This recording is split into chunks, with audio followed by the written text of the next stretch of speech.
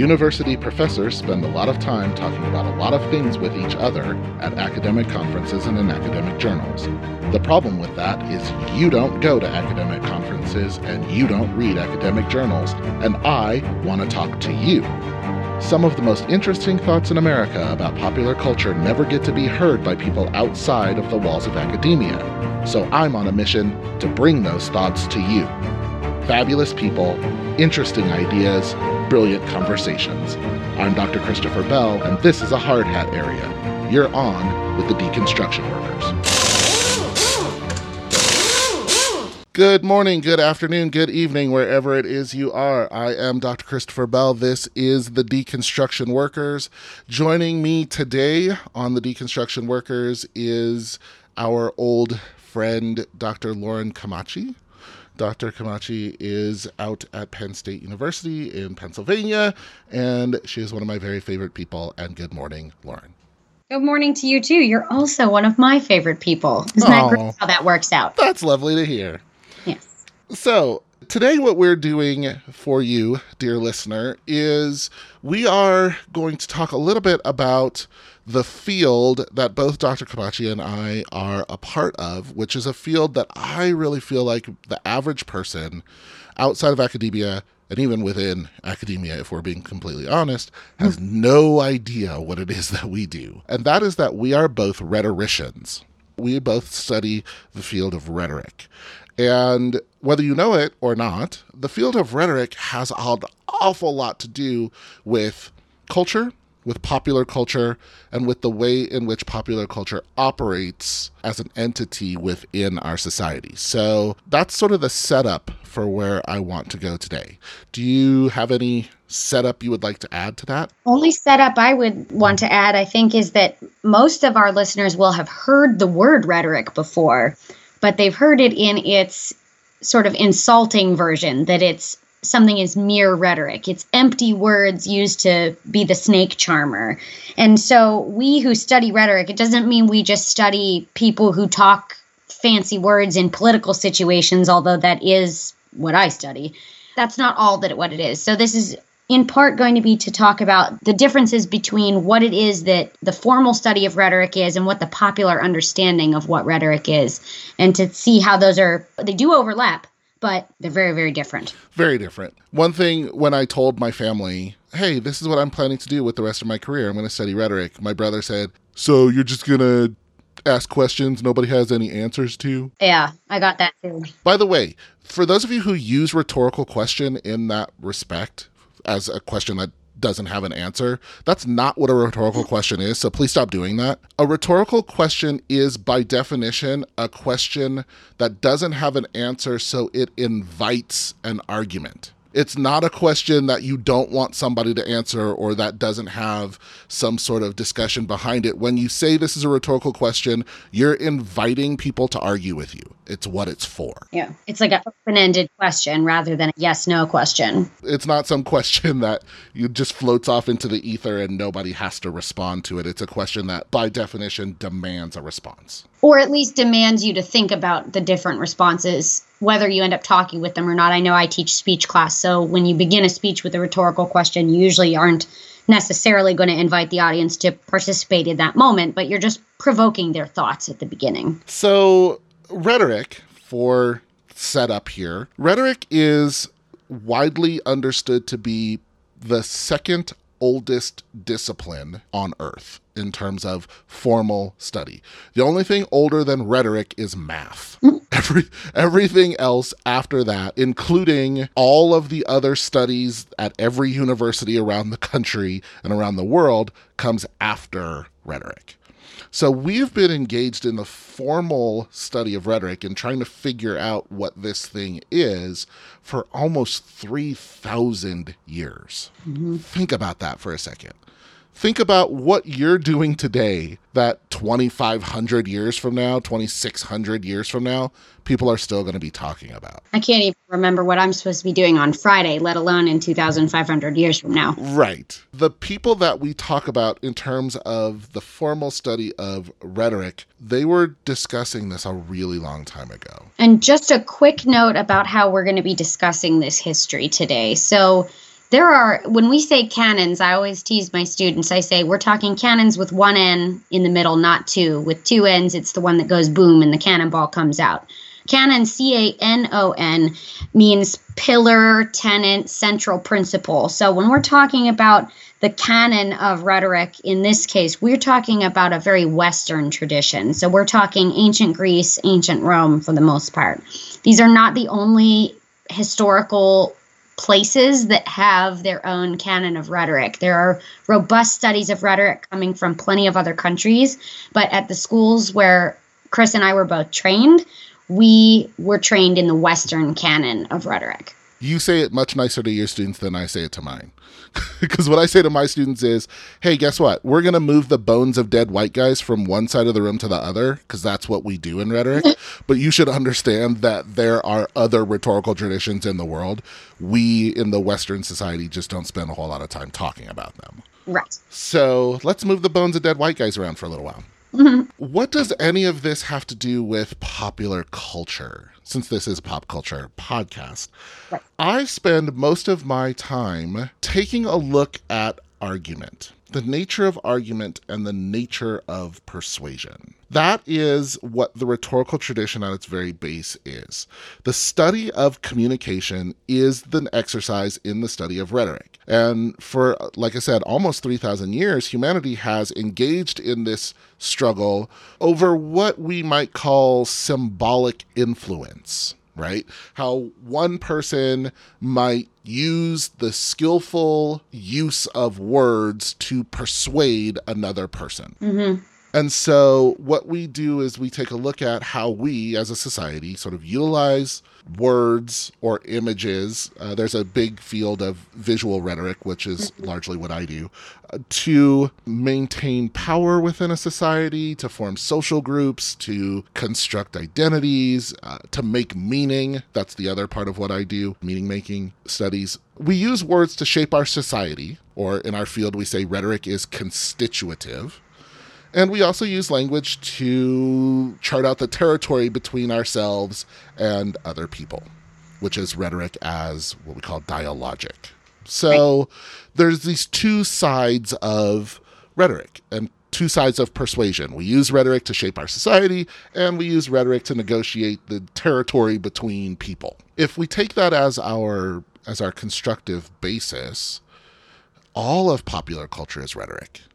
It's all persuasive. Mm-hmm. Every movie you've ever seen, every television show you've ever watched, every action figure you've ever played with, every comic book you've ever read, every video game you've ever played, it's all trying to persuade you of something. Right. Oh, no, it's not. It's just entertainment. It's just entertainment. So my favorite example to discuss this is the movie 300. Oh, I love this example. I use this too. When it came out and how the different battling nations were characterized absolutely matter in the immediate context of the beginning of the War on Terror. To get sort of rah-rah democracy must win out, to be sold to a public that wasn't super thrilled by 2006 with the fact that there weren't actually weapons of mass destruction. A film like 300 does a lot of work to keep up the morale of the America is in the right type of fight right now. You're either with us or you're against us. Mm-hmm. Not only that, but at the same time it's making that argument, it's also making an argument that there's a particular kind of masculinity. Yes. That is desirable and even heroic within our society. And right. that should be celebrated even if you don't ascribe to that certain kind of masculinity. I mean, I walked into that theater doing the work that I do, knowing the things that I know, being the person that I am, and I still left that theater like, yeah, because you're supposed to. If you're a man in that movie, you're supposed to. Or even if you're a person who desires males and you don't really desire those sort of rippling muscles like that, you still walk out being like, that's the correct type of man. That's a heroic man. And it also teaches you to fear other types of masculinity because of who gets demonized in the film as well. So even though, yes, it's just a historical story about the Battle of Thermopylae, it's doing a lot more work than that if you read it within its context and within how the message is being represented. It's explicitly not a historical text about the Battle of Thermopylae. Right. The film 300 bears very little resemblance to the actual historical event, but that's on purpose. It's on purpose because the function of that film is not to teach you the history of this battle. Right. You don't go to the movies to learn history. A lot of historians talk about that. You go to see an artist's representation of this event. We talked about this when we talked about Hamilton. I love Hamilton, but Hamilton is not a historical... It'll give you the bare bones of it, but Right. if you actually want to learn the history, that's not going to be good enough. They, leave some stuff out. Yes. Like slavery, for example, or that nobody was black. So there's that. So rhetoric as a field of study has a lot to offer the study of popular culture, which both of us do to some extent. I mean, our professional work, your professional work and my professional work, is not always necessarily about the most popular aspects of popular culture. I mean, you study Presidential rhetoric. I study visual rhetoric. And I thought that's maybe what we could talk about today. So if I might, I would say that one of the ways that I always see my work as being part popular culture when I'm working with my presidential rhetoric stuff is that the president is a pop culture icon. The president has, since the first president, since George Washington, has been a popular culture icon. If you look back, I know that my advisor at Penn State, the gentleman who advised my dissertation work, has a book coming out on how the public celebrated the first inauguration of George Washington and the ways that popular culture was deployed, ceremonial plates and window art and all kinds of things that were associated with the president.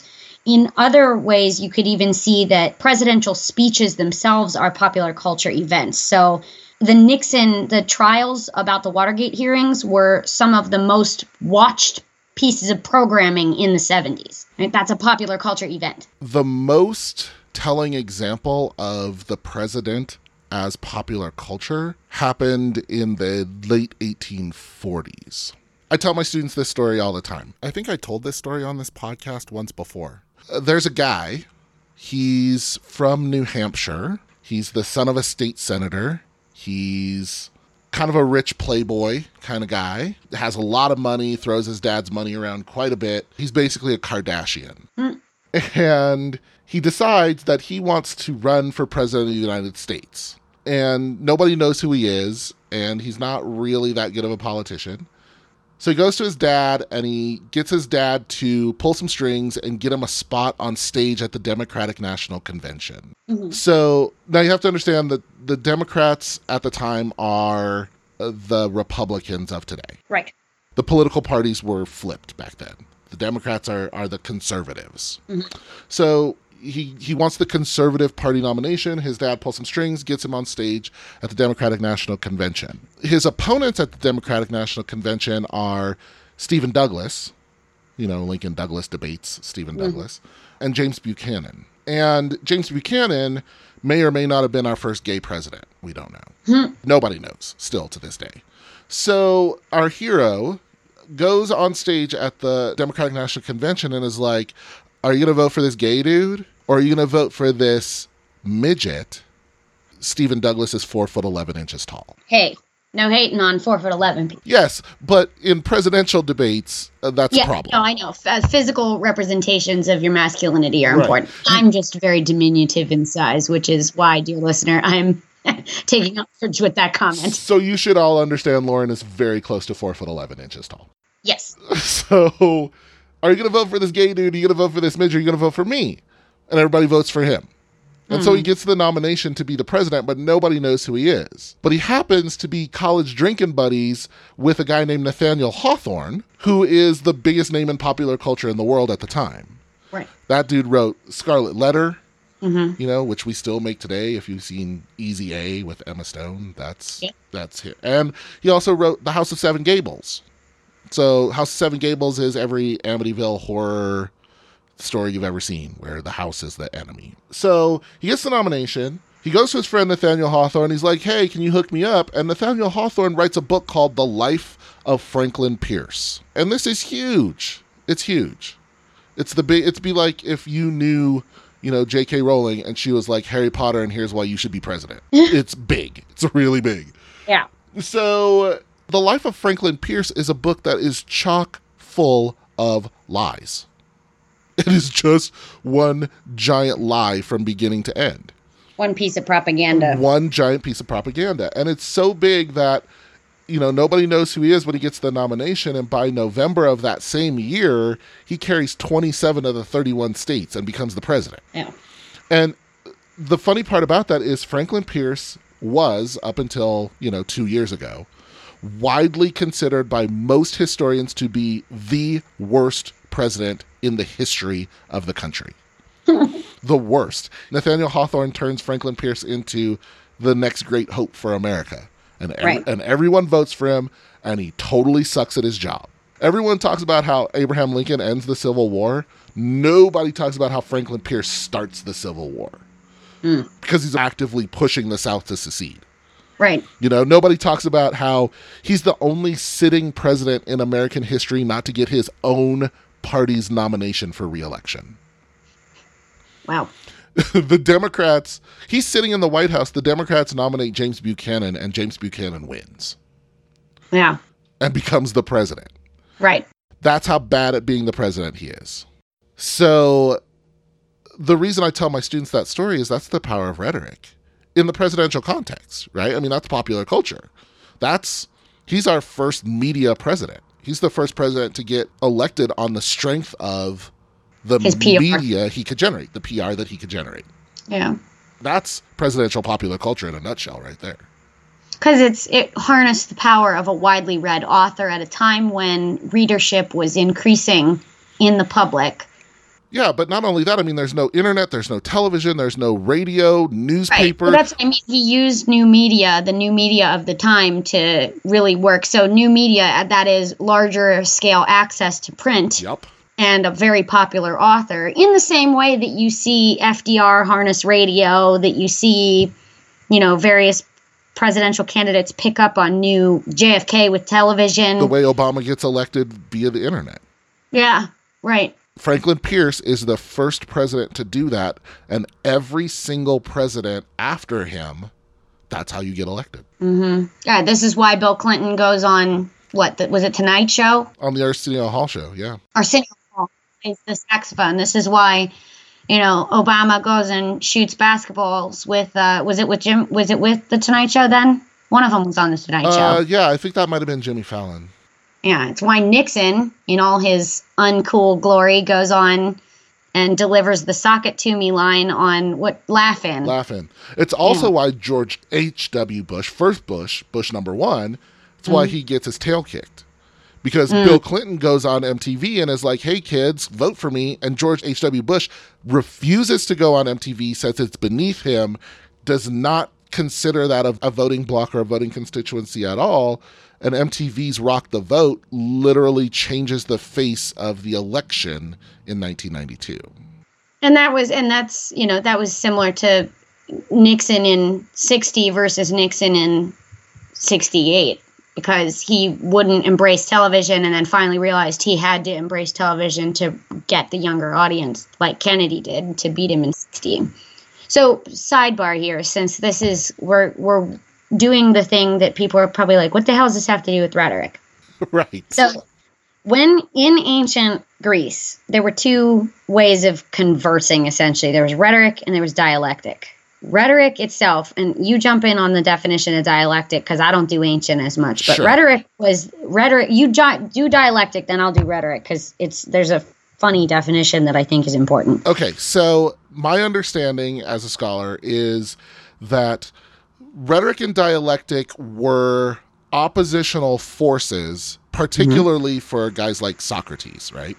Mm-hmm. Dialectic is conversation that is designed to come to agreement, understanding. It's designed to come to some greater truth. That's what Socrates used it for. He was Yes. on this big search for capital T truth about the universe. And that's what dialectic's purpose was. It was argumentation for the purposes of coming together to reach a common agreement and seek a higher truth.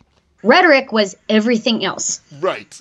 And so that's why what we study is so difficult to understand, especially outside of those who work on it, because it has such extreme variety. A lot of folks look at it and say, well, I don't understand how this isn't history or English or political science, or I don't understand how it's its own thing. So that's why we've been able to talk about movies in one breath, presidential history in another, because it all falls under studying. The thing that unifies it is we study the persuasion that's happening. Dialectic's job is to come to agreement. Rhetoric's job is to win an argument. Rhetoric was competitive by nature. Yeah. And by competitive by nature, I mean sport. In ancient Greece, you would get these two guys, and it was always guys. Except for Aspasia. Yes. On that, see Corey Garrett's work on Aspasia and Cheryl Glenn's work on Aspasia. Yes. In case you're interested. Plug. But we don't talk about her. We talk about Gorgias and Phaedrus and Yeah. the prize fighters of the day. Yeah. Whose job it was to go to an arena, an amphitheater, stand on a dais, and literally argue against each other until one person won. Yep. And oftentimes how you knew one person won and the other person lost is people would start throwing stuff at the other person. This is where our tradition of like throwing rotten fruit and tomatoes and stuff at people comes from, is because people would just start throwing stuff at you when you were losing. It was competitive by nature, you know. Gorgias made an entire living off of people betting on him in the amphitheater.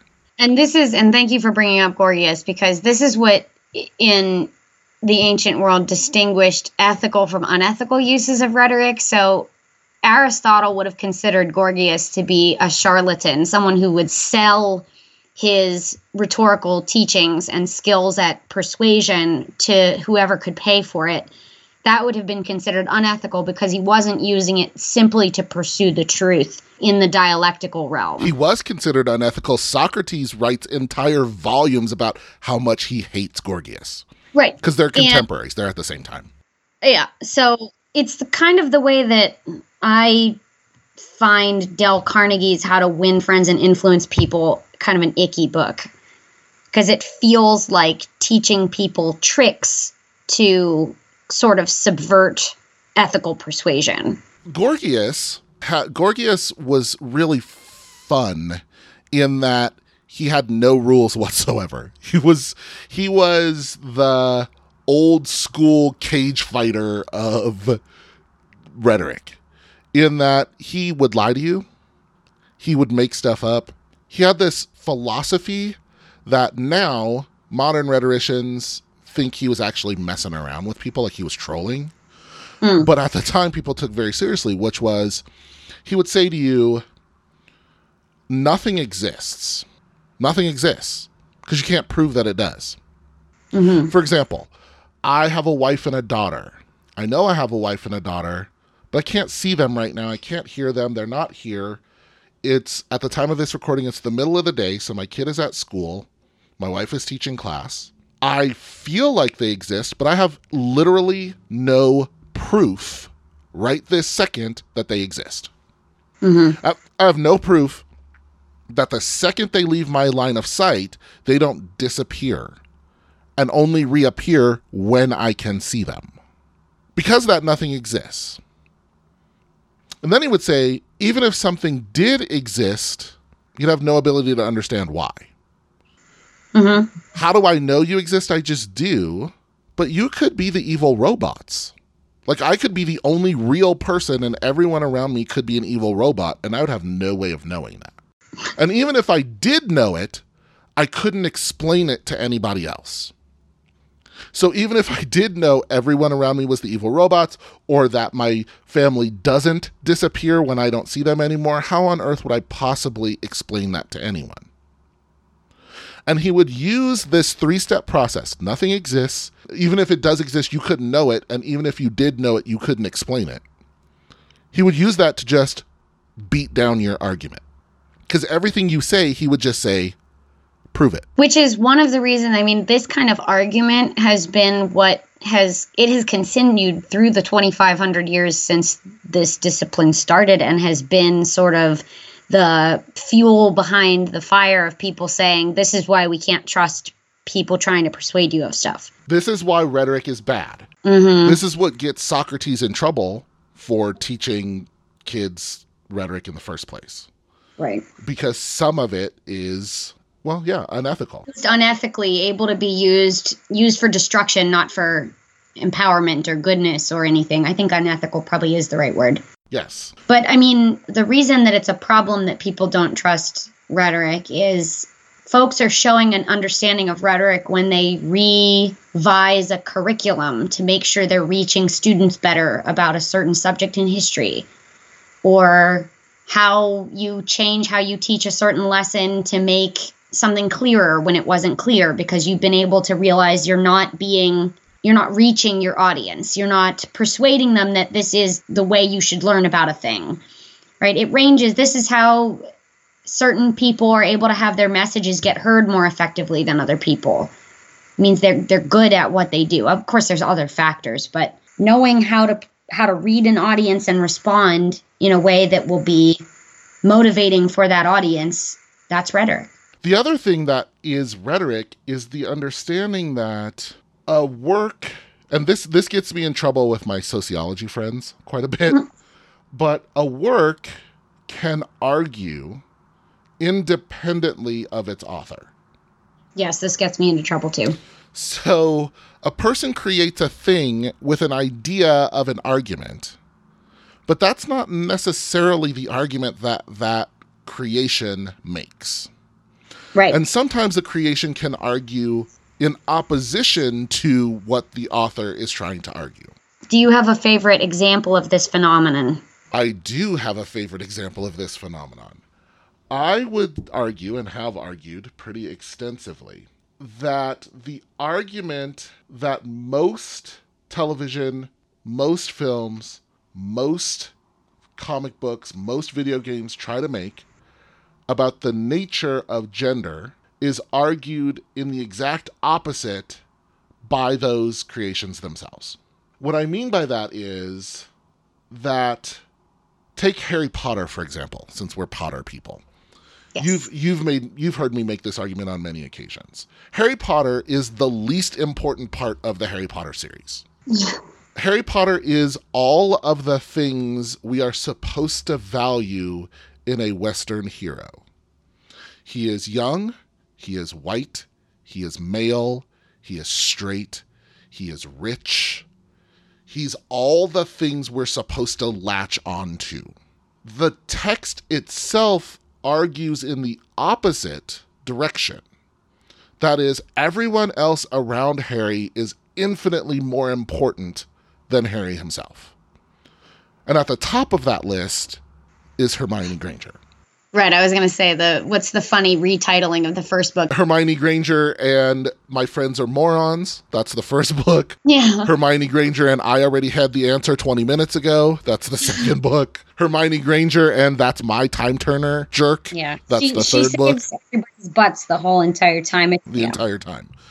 That's a work arguing in opposition to the message that we're supposed to get.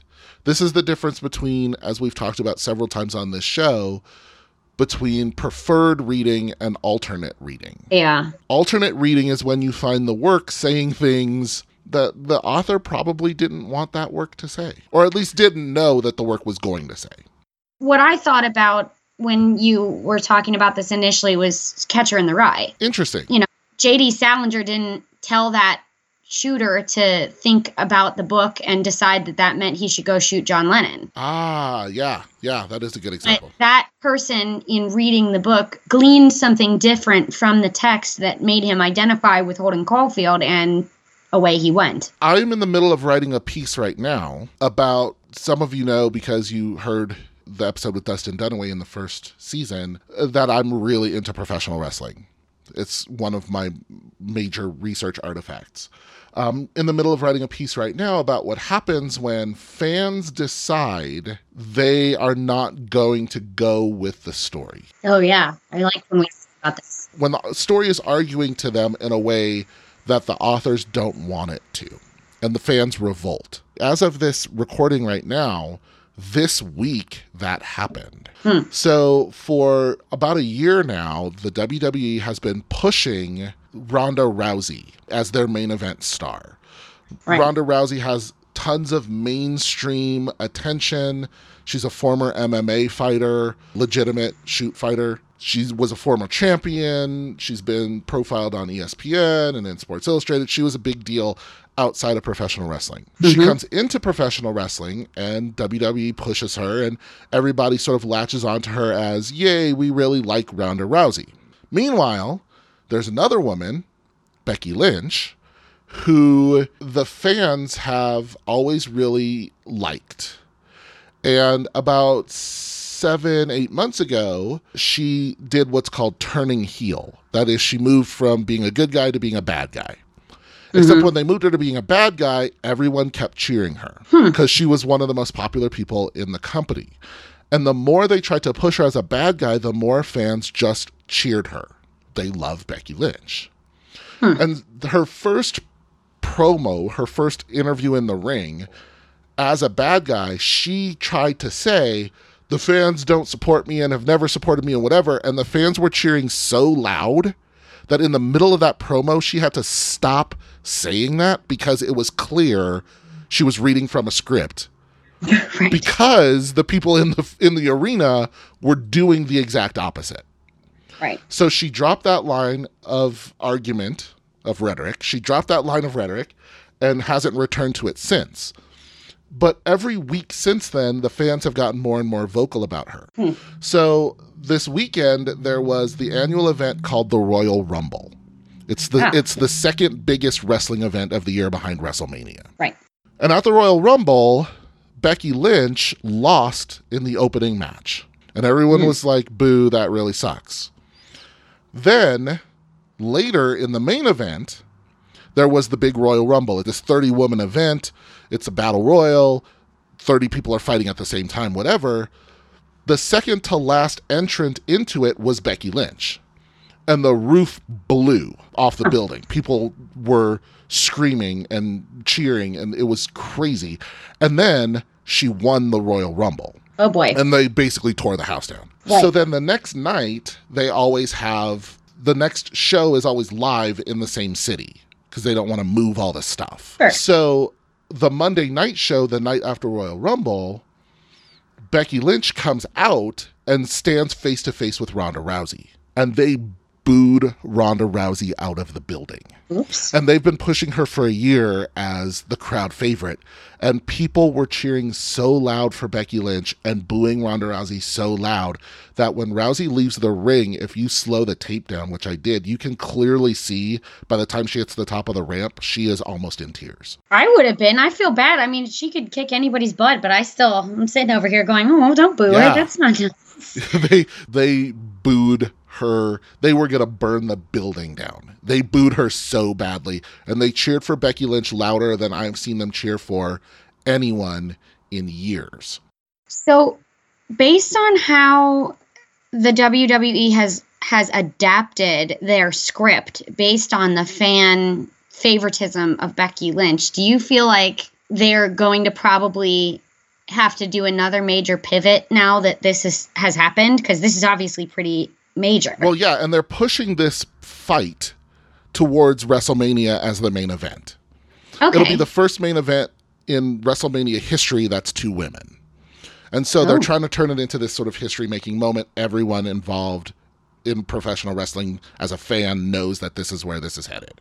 So what they thought they were going to be able to do is really popular Ronda Rousey versus really popular Becky Lynch. Everyone will cheer and everyone will be happy about it. Where the oppositional reading comes in, where the text arguing in a way that the authors don't want it to is happening, is fans decided Becky's the good guy and Ronda's the bad guy, whether you want Ronda to be the bad guy or not. Right. And so whether or not WWE pivots and just turns Ronda into a bad guy, or just lets her get cheered against everyone who isn't Becky Lynch, remains to be seen. So that would be a moment where the WWE, as an author, as script writers for this show, if they, whatever decision they make, they are responding to what they see in the audience with the ultimate goal of, right, more people cheering means more people paying for stuff, right? If their ultimate goal is to get more viewership and more people buying merchandise and things like that, you know, buying stuff off of them, if that's the ultimate goal, they recognize that they would need to adapt based on the situation they find themselves in. That's being able to be rhetorically nimble. Yes, exactly. That's being able to adjust rhetoric on the fly. Because seen when people refuse to alter the course, it doesn't go well. No, it does not. As we can see every day on our televisions, in the news, and whatnot. Let's take a short break here. We'll be back in 2 and 2.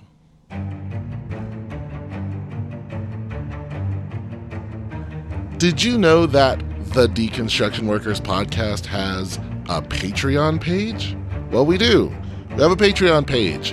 It is www.patreon.com/podcastdcw. You can donate as little as $1 a month towards keeping the lights on, and we would really appreciate your support. So click on over to www.patreon.com/podcastdcw and pledge your support if you enjoy what you're hearing. Now, back to the show. One thing that I do want to stress here, and it's something I stress to my students all the time, is the reason it matters that we talk about rhetoric and how rhetoric works, how rhetoric functions, is because we are a society that is incredibly bad at arguing as a whole. And it seems counterintuitive at the moment because all anybody's do is holler at each other right now, but that's not an arguing. Argument. Yeah. I scream at you and you scream at me is not an argument in the way that the word argument has been used for, 3,000 years. Right. I always tell my students, you have to make a good argument. They're like, but I'm very non-confrontational. I'm like, okay, time out. That's not what that means. And I'm telling you to holler at us, right? I'm telling you need to present facts and your good reasons behind the things that you're thinking through and talking through so that we understand why we too should think the way you think. I always start my first class off in rhetoric saying, you will never persuade anyone of anything ever. No one has ever persuaded anyone of anything in the history of mankind ever. All you will ever be able to do is to maybe move someone a little bit in your direction. That's the best that you can hope for. And once you understand that, you'll understand why we are such a bad culture at arguing. Because we think we're going to win, and you're never going to win. There's no such thing as winning an argument. It doesn't exist. Or at least go through your argument assuming that that's the way that it's going to work out. There's no way to win an argument. Yeah. We are, by our very nature, our instincts are designed to reject information we don't think we already have. Psychological reactance. It's that wall that goes, my way of explaining psychological reactance, this phenomenon to my students is it's the reason you cross to the other side of the road when you see someone handing out pamphlets. Right. You don't want new information. Yeah, you don't want it to encroach on your individual ability to think and act for yourself. When someone tells you something and it's something you've never heard before, it's not like you go, thank you, kind sir. I will take that information and I will assimilate it into the way that I see the world and perhaps change my entire way of thinking. You go, no, you're full of crap. And then you walk on. That's the reality of who we are as a people. Mm-hmm. That is why traditional argument is so important. It's such an important skill to learn, and it's such an important skill to know how it works. Mm-hmm. Because if the goalposts have shifted from, I'm going to persuade you and change your mind, to I'm going to argue and I'm going to influence the way that you think, the quality of argument has to be exponentially better. Right. Right. And it's not, as evidenced by every single person talking on your television on every news station right this minute. Right. Because traditional arguments aren't exciting. And television, No. if you think news programs are there just to give you the news, you're wrong. They're there to get your money through ratings and Right. advertising. So they're meant to be not just informative, they're meant to be entertaining. And not only are traditional arguments not exciting, but traditional arguments are not intended for the audience member to completely come to your conclusion. Mm-hmm. They're just not. That's not the way they're designed. A great example of this is flip through a Lincoln-Douglas debate. Those things are tedious. Yes. They are dull, and they had to have, 7 of them or more? It was way more than 7 to get to... I mean, the ultimate thesis was you should support me, Lincoln, or me, Douglas, but they had a huge series of these, so it's not like it was intended for you to walk away from the first one like you do now after 3 presidential debates, be like, that's the next president. Because they knew there was more argument to come. Right. Because an actual argument takes time to craft. Right. There is no argument. There is no argument that can be made in a 15-second soundbite. And the way that we craft argument is using rhetoric. Yes. That's why it matters. I mean, I went to an academic conference and argued that the reason people like My Little Pony so much, the Friendship is Magic, is because it actually formulates a classical Aristotelian argument. That's the why people like it, is because it's such a solid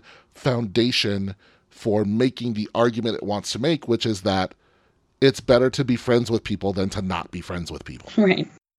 I think it would be worthwhile to talk about the way that we deploy our study of rhetoric in our non-Harry Potter work and in our Harry Potter work, so we could give some concrete examples of what we study and why we consider it rhetorical criticism in how we do it. I think that's a great idea. Do you want me to start?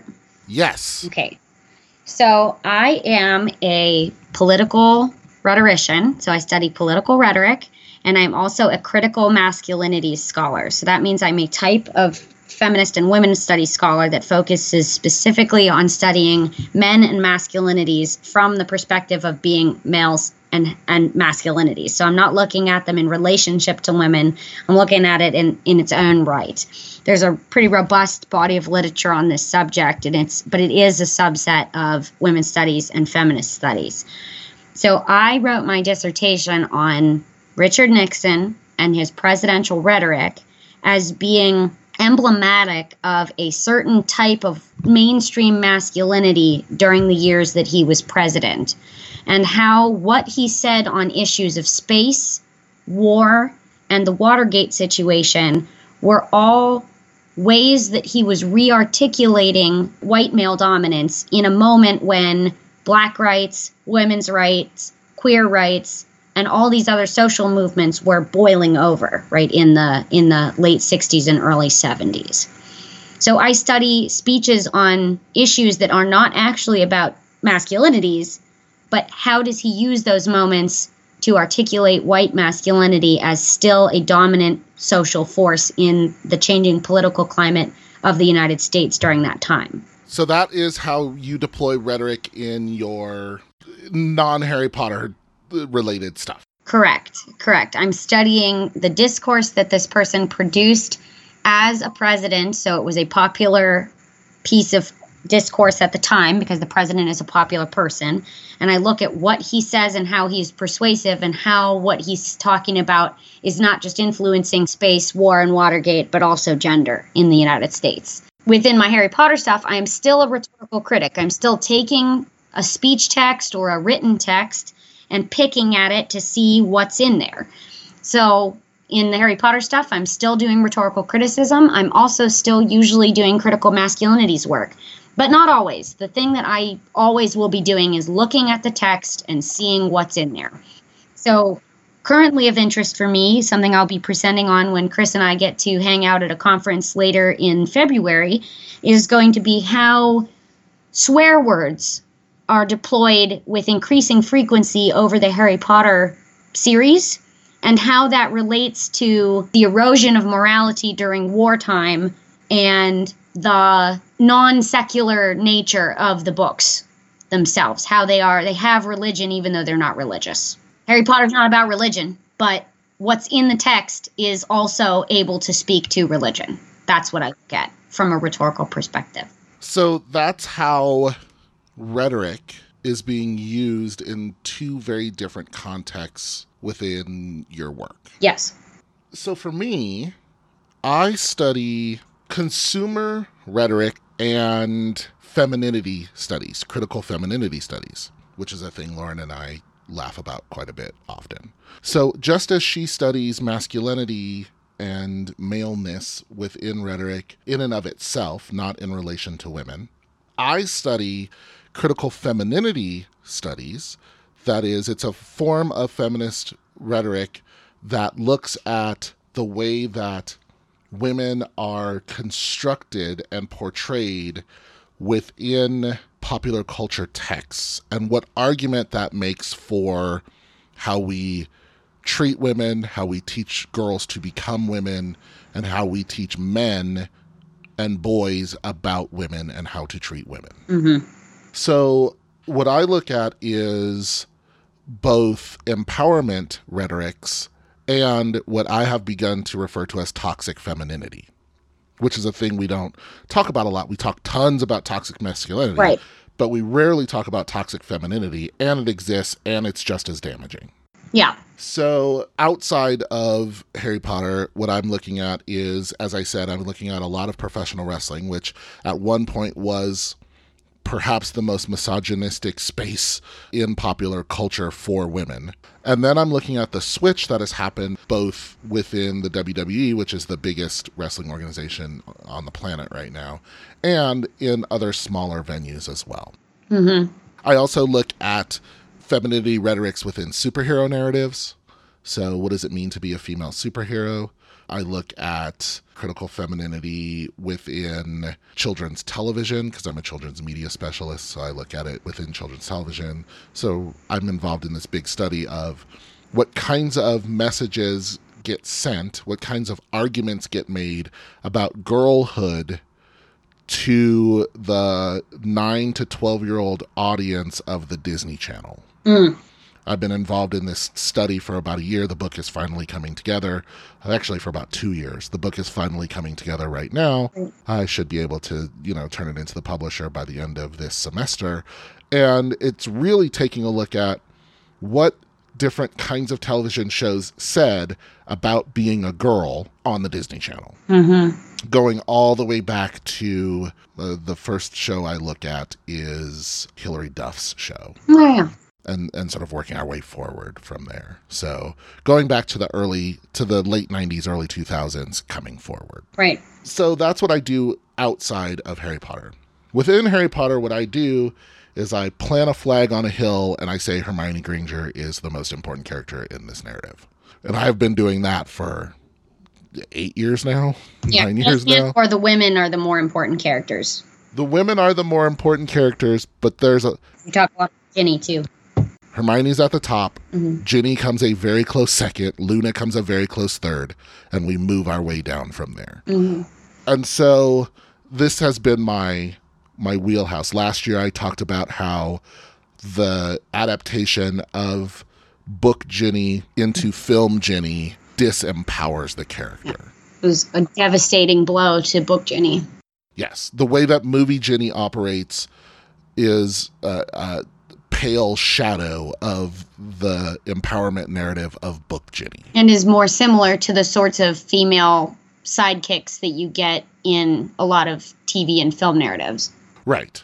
She becomes the weak sister. She becomes the romantic interest. I actually refer to her as the MacGuffin for the second half of the Harry Potter film series. Oh. She is not an actual person. She's just a thing Harry wants. Yeah. Whereas in the book, that is not true at all. No. So these are arguments. There's an argument about the nature of femininity in all of these different texts. And what I look at is, how is that argument being made? What are the elements of that argument? And what is the efficacy of that argument? Are these good arguments, and are they connecting with audiences? Right. Either positively or negatively, for the betterment of society, or in many cases for the detriment of society. Right. And I know for a lot of people, I'm not speaking for everyone because I learned aggressive humility during my time in graduate school. But I would say that by and large, a lot of our work is, especially rhetorical criticism, we're not saying this is the one correct reading of this thing. Right. By and large, we're saying, let's look at a specific, we would use the word artifact, so book, speech, movie, object, what have you.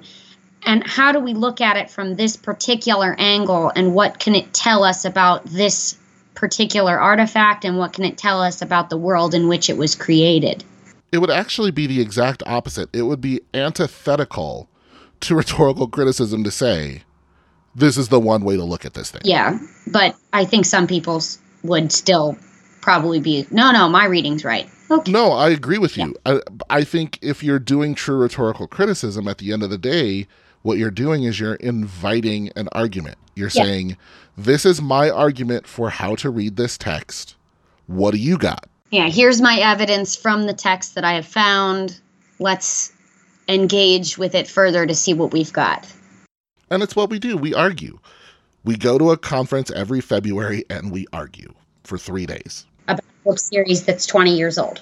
And even those of us who have been together for the whole time we've been doing this, for this whole 7-8 years we've been doing this, we argue with each other all the time still. There are things still, and Lauren and I tend to be on the same page about lots of things, but there are still things that even the two of us argue about every single year. What's the best movie?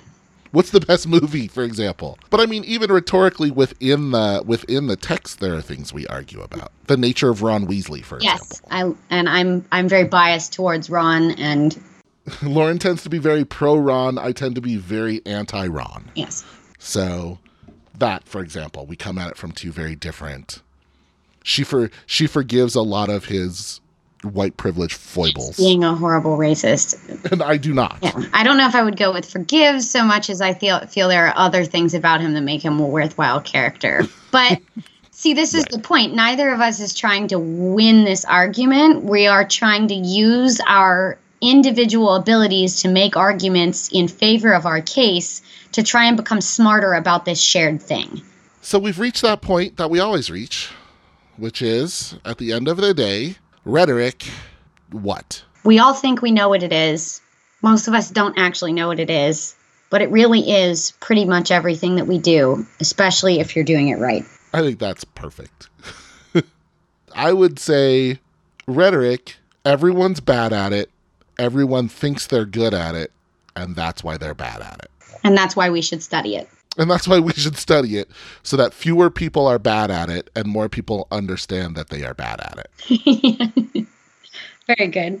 So, dear listeners, I don't know if we've come to any greater clarity for you in terms of how rhetoric works or what rhetoric does, but at least you understand a little bit more about how it's used in the professional context and how scholars kick it around. And our contact information is on the website, so we'd be happy to try and engage with you further if you've got some questions. This is what we do for a living. It is.